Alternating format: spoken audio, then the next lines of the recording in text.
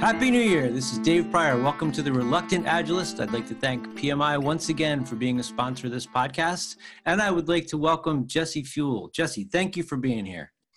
It is super awesome to be with you again, Dave. And we haven't talked in a while, but for those of you who don't know, all the stuff, well, I don't know if we can take total credit for it, but a lot of the stuff that happened with PMI and Agile started with stuff that Jesse and I were doing way back in 2008 and 2009 when we started trying to create programming around Agile for the people in PMI. So it's been kind of a long time and things have changed a bit.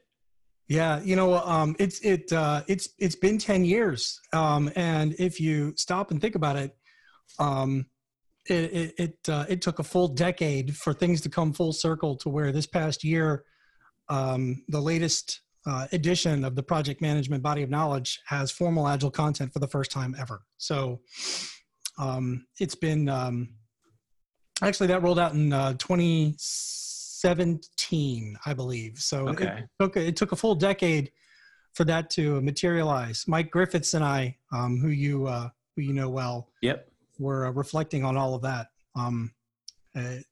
It's been a long journey, and it's rewarding to me to see project managers across the world evolving, pivoting, and growing beyond one way to do things. Yeah, it's nice to see, and there's less resistance. I still get a lot of people in class that are very resistant, but it's less than it used to be, which I think is a very positive change. And I know that PMI is still working on finding ways to make that more normalized within the community and the practice. But it's a new year. So what we're going to talk about is stuff that we're both focused on for this year. And so if you're listening, if you come from the traditional side of the house and you're kind of making your way into Agile, we're going to talk about the things that we're focusing on, the things that we're paying the most attention to. So I know you have kind of a very specific target that you're after, a couple of things that you're pursuing. Do you want to talk about what some of those are? Yeah, so let's talk about the project management world and the PMs that are in it. You actually introduced me to a couple of PMO thought leaders, Mark Price Perry and Andy Jordan, and the three of us. Or as I like to call them, Mark Price Perry and Andy Fancy Shoes. Andy is one of the best dressed professional guitarist / project managers. Yes, yes. And he also enjoys making fun of everyone else as well. So it's all the positive love through humor kind of thing. And what all of us, you, me, and those Mark and Andy have been involved in is trying to craft the modern conversation for the modern PMO. Where's the PMO going? Does it still have a role in today's world of self-organizing teams that are empowered to innovate on the ground, or is it gone the way of the dinosaur? And the answer is not that it's gone or that it's obsolete, but rather that it's evolving, and that there's still a lot of value that a strategically placed organization can offer, particularly when it's chartered to execute on corporate strategy. If you think about it, that's kind of what projects are. You're executing corporate strategy. And so I'm working with those guys to put together a tour. We're going on tour. We're taking the show on the road. And so there's Project Con, which is going to be in May in Indianapolis, where we're going to have a workshop on the Agile PMO and what that means, along with an entire track on the modern PMO and what it is and what it looks like. And then I'm pleased to announce here for the first time on the Project Management Podcast that we are hosting kind of a preview event in Pittsburgh on February 8th. Yins are going down to Berg. That's right. That's right. Down by the Three Rivers. And what we're doing is we're just any project manager or project PMO manager that is interested in finding a way to shift the narrative about what they are, who they are, what they do, and how they add value to the organization, especially in an Agile context. We're going on the road, we're going on tour in order to kind of foster that conversation. So I want to dig into this a little bit. So for a while, to me, it seemed like we had coaches with the teams. We finally had coaches with leadership. And the poor PMO and all the middle managers were just like squeezed into this thing, and they became like an uncomfortable shock absorber, thinking that they were supposed to either tell the agile teams how to do their job so that they could report up in waterfall, or they didn't know what to do at all, and they were like a dead man walking. And there needs to be a reason to have a PMO, and a lot of agile people would say, well, why do you need one? I think that they can add a lot of value. I think that you do too, but you just talked about them executing on corporate strategy. So how does that fit in with the idea of agile and the role that a PMO can play? Well, that was like 4 questions at once. So yeah. So the first thing I would want to kind of go back and re-emphasize is I didn't say the PMOs execute corporate strategies. Ah, okay. Projects. And corrected. All right. Sorry. Projects execute corporate strategy, and PMOs are a support function, just like coaches. Okay. Just like Scrum Masters, you are a support function in order to help people that, first of all, ask for it. This is guidance that came in the Agile Practice Guide, which was released in conjunction with the 6th edition of the PMBOK Guide, where there's a whole chapter on what an Agile PMO is that was co-authored by the Agile Alliance and PMI volunteers. And one of the key things there is that the Agile PMO is invitation-oriented. You don't mandate stuff top down. You offer services that are pulled. And so one question is, hey, I don't know what Agile is. Where can I go to get some Agile training or some Agile resources? Well, it sounds like a really good thing for a centrally located, staffed with talent kind of project support office might be able to offer. There's some resources on WTF Agile. And so most of the people that I talk to from PMOs, at least the ones that come into classes, they want to know how to get everybody in the organization to do Agile the same way. Yes, we need consistency. Right, because they want that to drive the idea of accountability, which doesn't really seem to me to sync up with the idea of accountability, but that's what they want it for. Yeah, consistency is the junk food of management. Ooh, nice. It is not an organizational outcome. We're not ask any CEO. Hey CEO, what do you want your legacy to be, or CIO or senior managing director? None of them are going to say, when I leave, I want to know that I was able to make everyone look the same.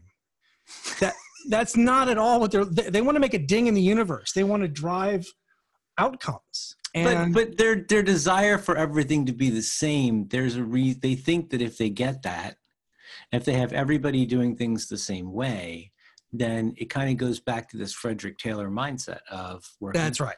Turn the wrench. That's right. And I know a lot of Agilists who fall victim to this too, which is we're all gonna use Scrum, and we're all gonna be on a 2-week cadence.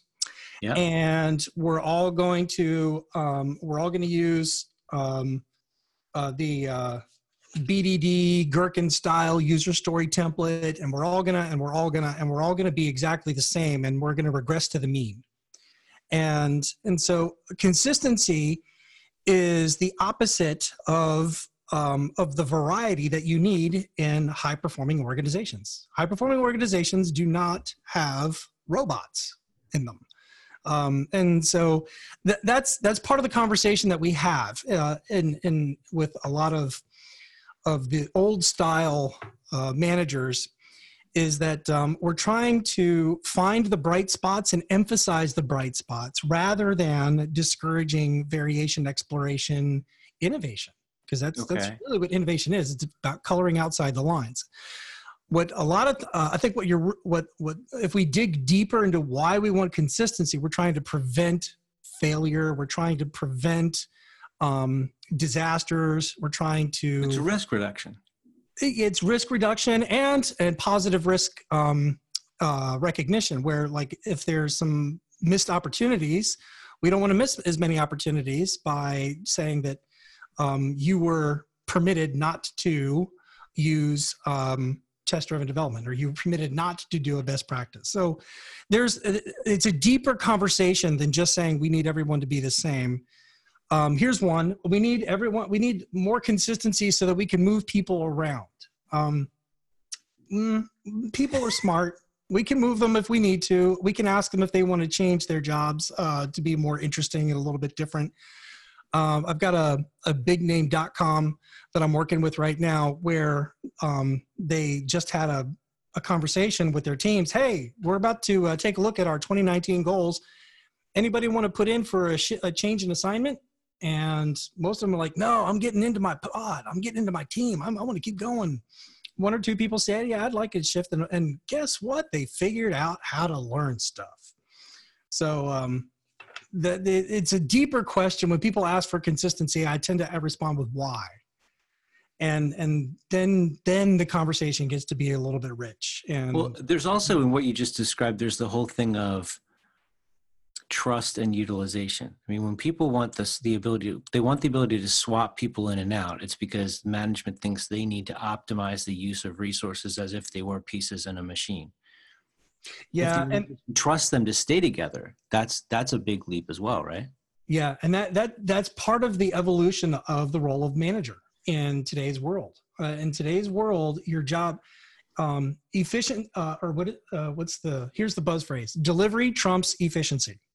Okay. Delivery trumps efficiency. We have too many managers who've been told that your job is to be cost effective before you are business effective. And so there's a lot of premature optimization going on in the world of business where we're trying to cut costs before we find anything worth cutting, before we have anything worth doing. So delivery, getting something out the door first is the new order of business, because we're in the world of innovation, exploration, and new and different things. We don't even know what's going to stick to the wall. Right. Just ask Netflix and their failed attempt to spin off their DVD business. Like, oh, okay, that was a bad idea. Maybe we don't need to worry about being cost effective with the wrong business. So I want to go into the leadership thing in a minute, but first, so how does the PMO figure out what kind of, like, let's say that I work at a traditional company and we're going to try to do Agile in some respect or adopt some parts of Agile in 2019, but we're a traditional PMO. Like, where do we begin not acting like Frederick Taylor? Well, so the first thing is, what is the problem you are trying to solve? Mark Price Perry has hammered this home to me. I'm sure you got some of the good. He's had a huge impact on me as well. Oh my gosh. So Mark's whole thesis that I believe is part and parcel to the Agile conversation is that a PMO should be driven by business outcomes, not by your management strategies. So too many PMO managers have a hammer in search of a nail. They have a solution in search of a problem, when you really should be asking, hey, chief executive, what project-related problems do you want our help solving? And then, and you think you know the answer around efficiency and effective use of resources and consistent, and that's not going to be the answer you're going to get. You're going to get an answer like, we need more agility in this organization, PMO. How about you go do that? And I've got a couple of PMO managers I'm working with right now, one at a federal nuclear agency, where she created her job as a PMO manager with that conversation. And now she's driving the Agile transformation from the PMO. And then I know another PMO at a financial organization where they're at war with the Agile leaders, because they're all fighting over who's going to own the Agile transformation, rather than, and it kind of mirrors a senior level power grab at the top, rather than the business driven agenda that they're trying to implement. So it's less about what you do, and it's more about why you're doing what you do. Yeah. And that's almost, I mean, that second example you just gave, I see that a lot too. And it's almost like a religious war. Like, the Agile people think they should own Agile transformation because they're Agile, and the PMO's not. And the PMO's like, well, we know the organization better, we should do it. And really what they should do is just figure out how to work together. Yeah. And many times it's a branding issue. Like, you're the PMO, so you couldn't possibly know Agile. Oh, okay. Well, if that's the case, let me just rebrand our group as the Lean Agile Center of Excellence. And And now suddenly we're invited to the conversation. Because that's what a lean agile center of excellence is. It's a PMO, and hopefully it's a PMO that's driven by outcomes and not by outputs. Hopefully it's driven by the top level goals and results that we're trying to achieve, and not by our favorite agile method that we're going to roll out across the board. Well, I think it's really important to remember what you just said about, what is the problem you're trying to solve? Like, why does the PMO that you have, if you work in one, even exist? Because a lot of them have been there so long, people don't know why. And if the purpose of the PMO is to support adoption of Agile, then I would say it's probably more about making that change easier for the organization to stomach or to cope with than it is telling people how to do stuff. Absolutely. I think that PMOs and the project managers that have spent an entire career in the business of change have the tools at their disposal that can help an agile journey be less painful. And but even there, I would stop and ask, why are we going agile? What do you want to achieve? And depending on which senior leader you talk to, agile means something different. Yeah. So, is it about employee engagement, retention, and morale? Is it about speed to market? Or is it about customer loyalty? What is it about that we're wanting this agile journey to help with? And even then, it's the same question, because a lot of agile coaches come in with their pet method in search of a problem, and because they went to or a their workshop, box of Jira.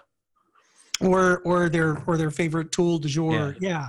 So it's been fascinating to me in this conversation going across the world with this workshop at just how many sins project managers and agile coaches commit the same. I think it's really what's interesting to me is I think it's an important set of questions to ask. Like, it's a great 5 why kind of a thing, because even if they're saying, well, we want to be agile because we'll be agile, or we want to be agile because we're going to do twice the work in half the time, or they don't really have an answer that's about business outcomes, even starting to ask those questions creates a smarter organization. And I think if the whole idea of this way of working is to evolve our understanding of what we're doing, why we're doing it, and how we're doing it, even a failed attempt at this is better than nothing. Yeah. Because you're creating focus. Yeah. You're going to start sifting out some of the agile techniques and templates and methods and tools that aren't going to help you get to employee engagement, if that's really where you're trying to go for, and attracting talent, if that's what you're trying to go for. So what about the leadership thing? I know you do a lot of work there, and this is going to be hard. This kind of change is going to be hard for people, within the PMO, as well as it could be a middle manager or a senior manager. Like, this switch is not just about the organizational change, but it's about the personal internal value system shift and everything else. What do you see going on there in terms of how that understanding of that problem is evolving, or that challenge? This agile leadership conversation has been something that I was recruited into. So there's a colleague of mine, Pete Behrens, who helped craft the Certified Agile Leadership Program over at the Scrum Alliance, and he said something that was very powerful to me. He said, "This is the whole point. The whole point is changing the way leaders approach their job, and therefore changing the entire world of work." And so that resonated with me deeply, and I've signed on to being a trainer and a coach for the Agile Leadership Program, but also to share some of these thoughts. Here's the key thought: Agile is not something that everybody else needs to do. It's something you need to do as a senior leader, or even as an Agile change agent. I know a lot of people are like, I get it. I'm the Agile champion, and I'm gonna make the Agile mandate, and then you forget to look in the mirror. Yeah. And I think that's really some of the most important work that any leader needs to do, is look in the mirror first, do a little bit of self-leadership before you start kind of pushing people in a direction they're uncomfortable with. Yeah, that's one of the things that I picked up from Christopher Avery is the whole idea of leading yourself first. I think that if you want to transition your company, start transitioning yourself. I think Uh, that's the biggest part of it. Yeah, here's one. Hey, leader, when was the last time you had a 360 assessment? What are your hidden strengths that you don't know that you have that your peers believe you do have that you're not utilizing? And what are your blind spots? Yeah, what are your hidden weaknesses? Yeah, your blind spots where you need a voice of accountability calling you out and saying, hey, you know that thing where we're talking about encouraging more mistakes and experimentation? Yeah, you're actually not walking the talk there. Yeah. And I went through the Leadership Circle program last year, and it was a gut punch. Can you explain what that is? Leadership Circle.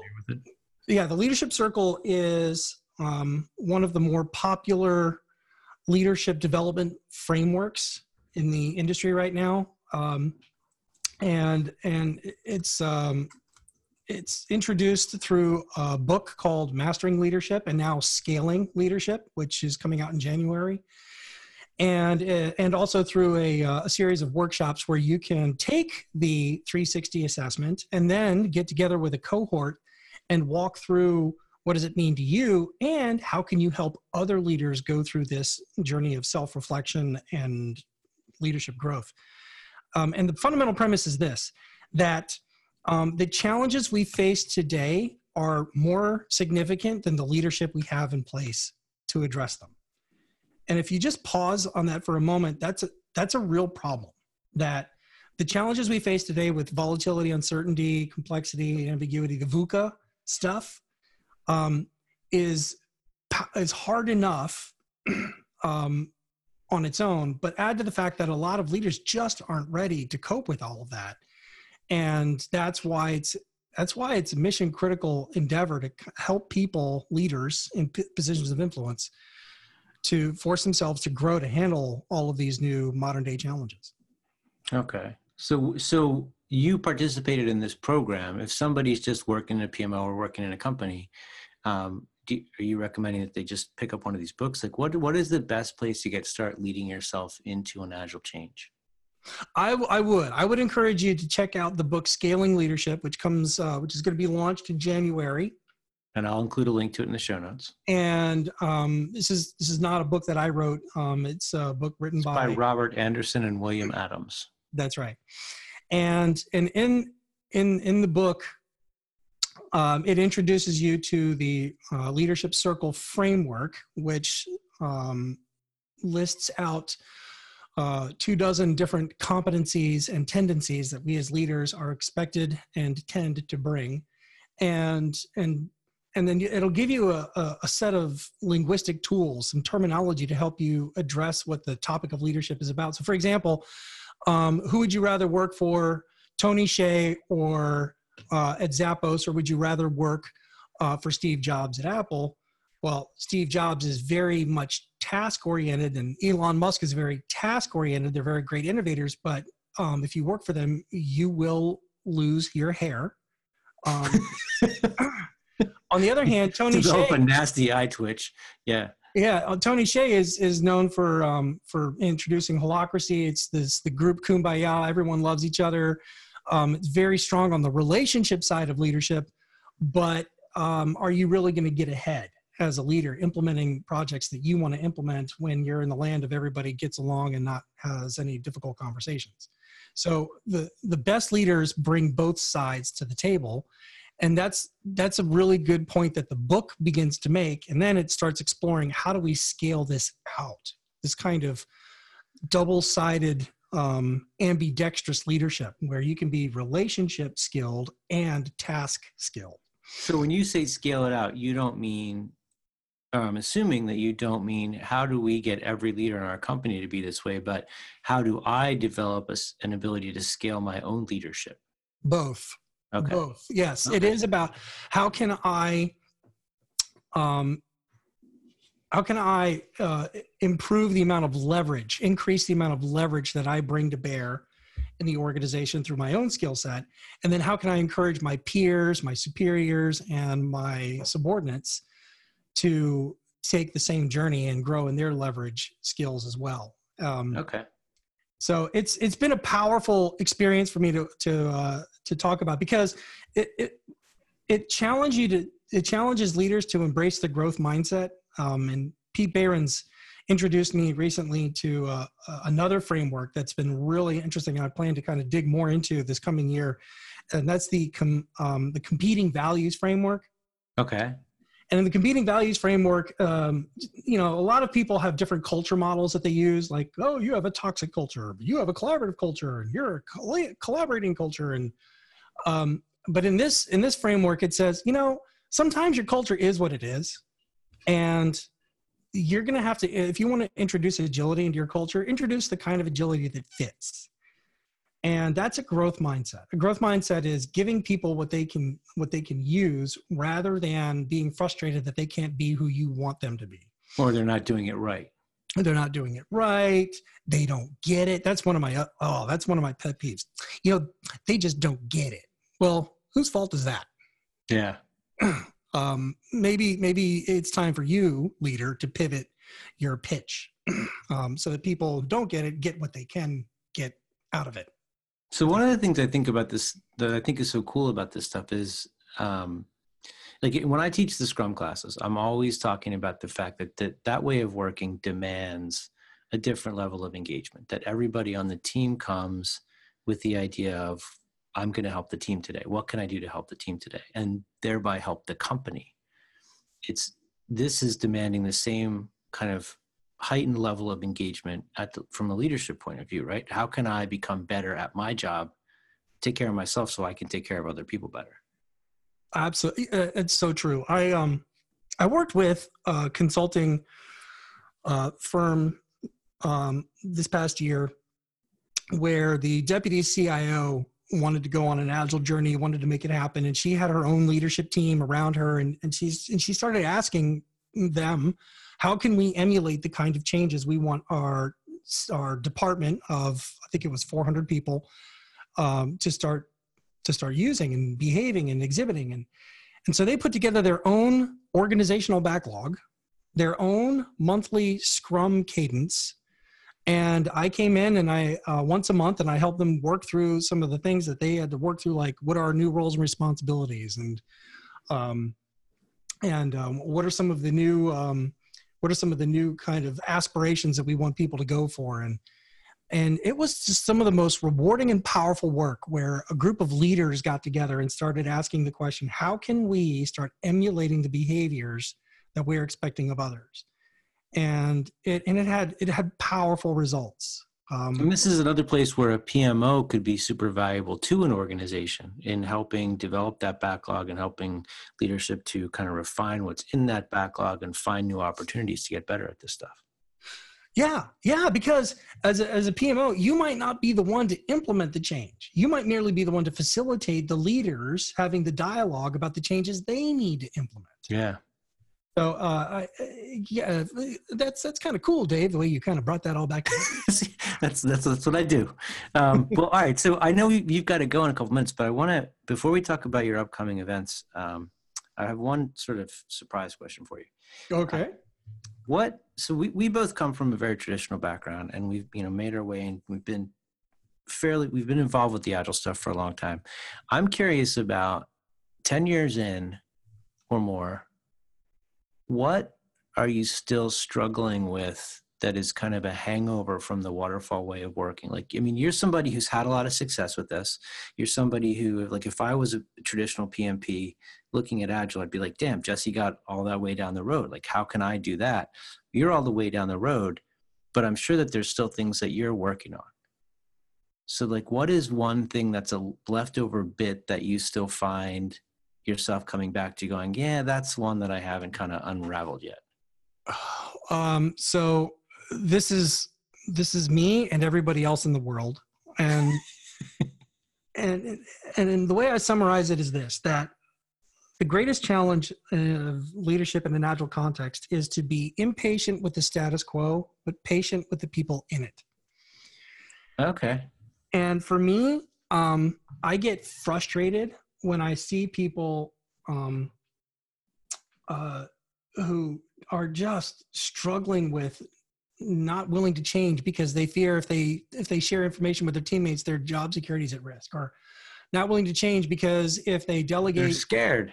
yeah, if they delegate work to people, more self-directive work to people, to the teams, then they're going to make mistakes, and that's going to look bad on them as leaders. Yeah.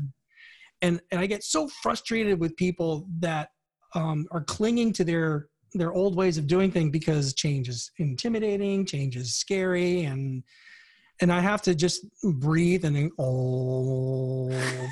like go into my Zen mode and say, okay, but they're at their journey too. And I can't be, it's easy for me to commit the same sins that I judge other people committing. And that's pretty much the recurring pattern. So, and I find that project managers. That's what you just said is really important, because it's really easy for all of us to see the faults in other people and then give ourselves a pass because we're so busy being like, well, they suck more. But yeah.